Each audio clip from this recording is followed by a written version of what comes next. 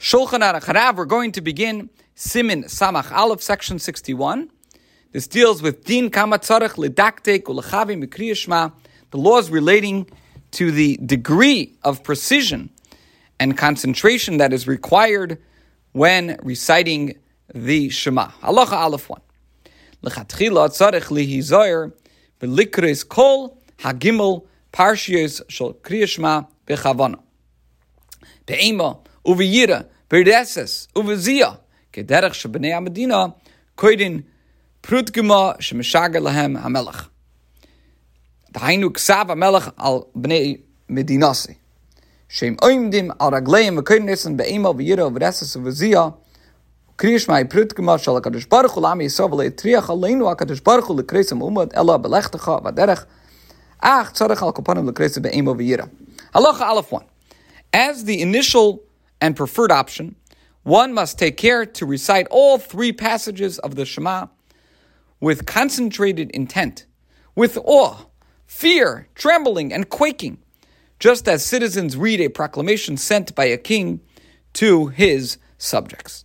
They stand upright and read it with awe, fear, trembling, and quaking. Now, the Shema is the proclamation of the Holy One, blessed be He, sent to His people, the Jews. The Holy One, blessed be He, did not require us to exert ourselves and read it while standing. We may read it even while, like it says, while you're walking on your way. Nevertheless, one must read it with awe and fear at least.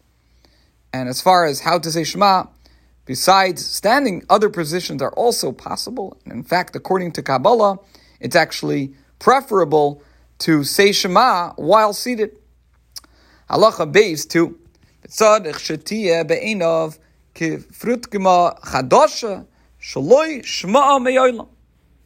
One should consider the Shema, like a new proclamation that one has never heard before. Zeu she'amar hakasuv asher anoichi mitzavcha hayom koloimar b'chol yom yiu be'inecha kachadashim. So,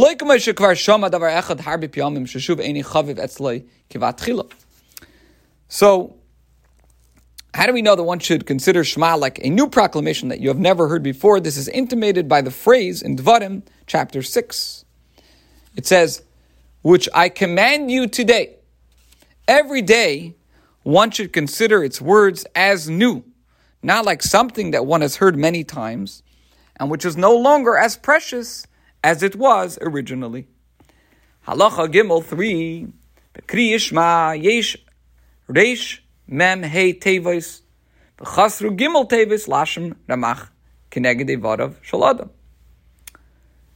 The Shema has 245 words. This is lacking 3 words to reach the sum of 248, which corresponds to the number of organs in the human body. Okay, now, why is this important?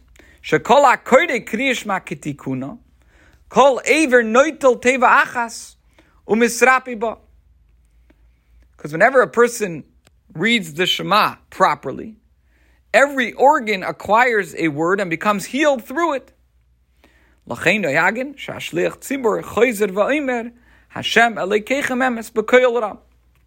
Therefore, it is customary for the shliach tziburs leading the services to repeat the concluding phrase, Hashem Elokeichem emes, God your Lord, true, in a loud voice.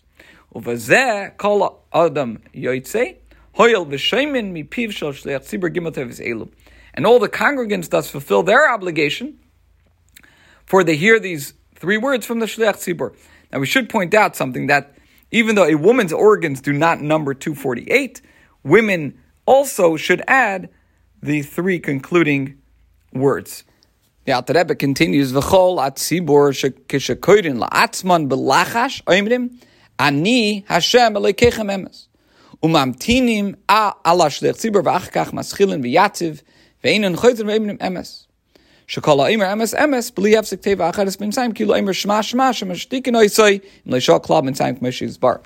all the congregants recite the Shema for themselves, they should conclude it with the words Ani Hashem Elokeichem emes and wait for the Shliach Tzibur to say the last 3 words aloud. Then they continue v'yatziv. They should not repeat the word emes, because anyone who says emes, emes, without another word interposed between them is like somebody who says shema, shema, who should be silenced if he did not pause at all between the phrases, as will be explained in Mitzvah Shem in the 8th halacha in this section. This concludes today's shir.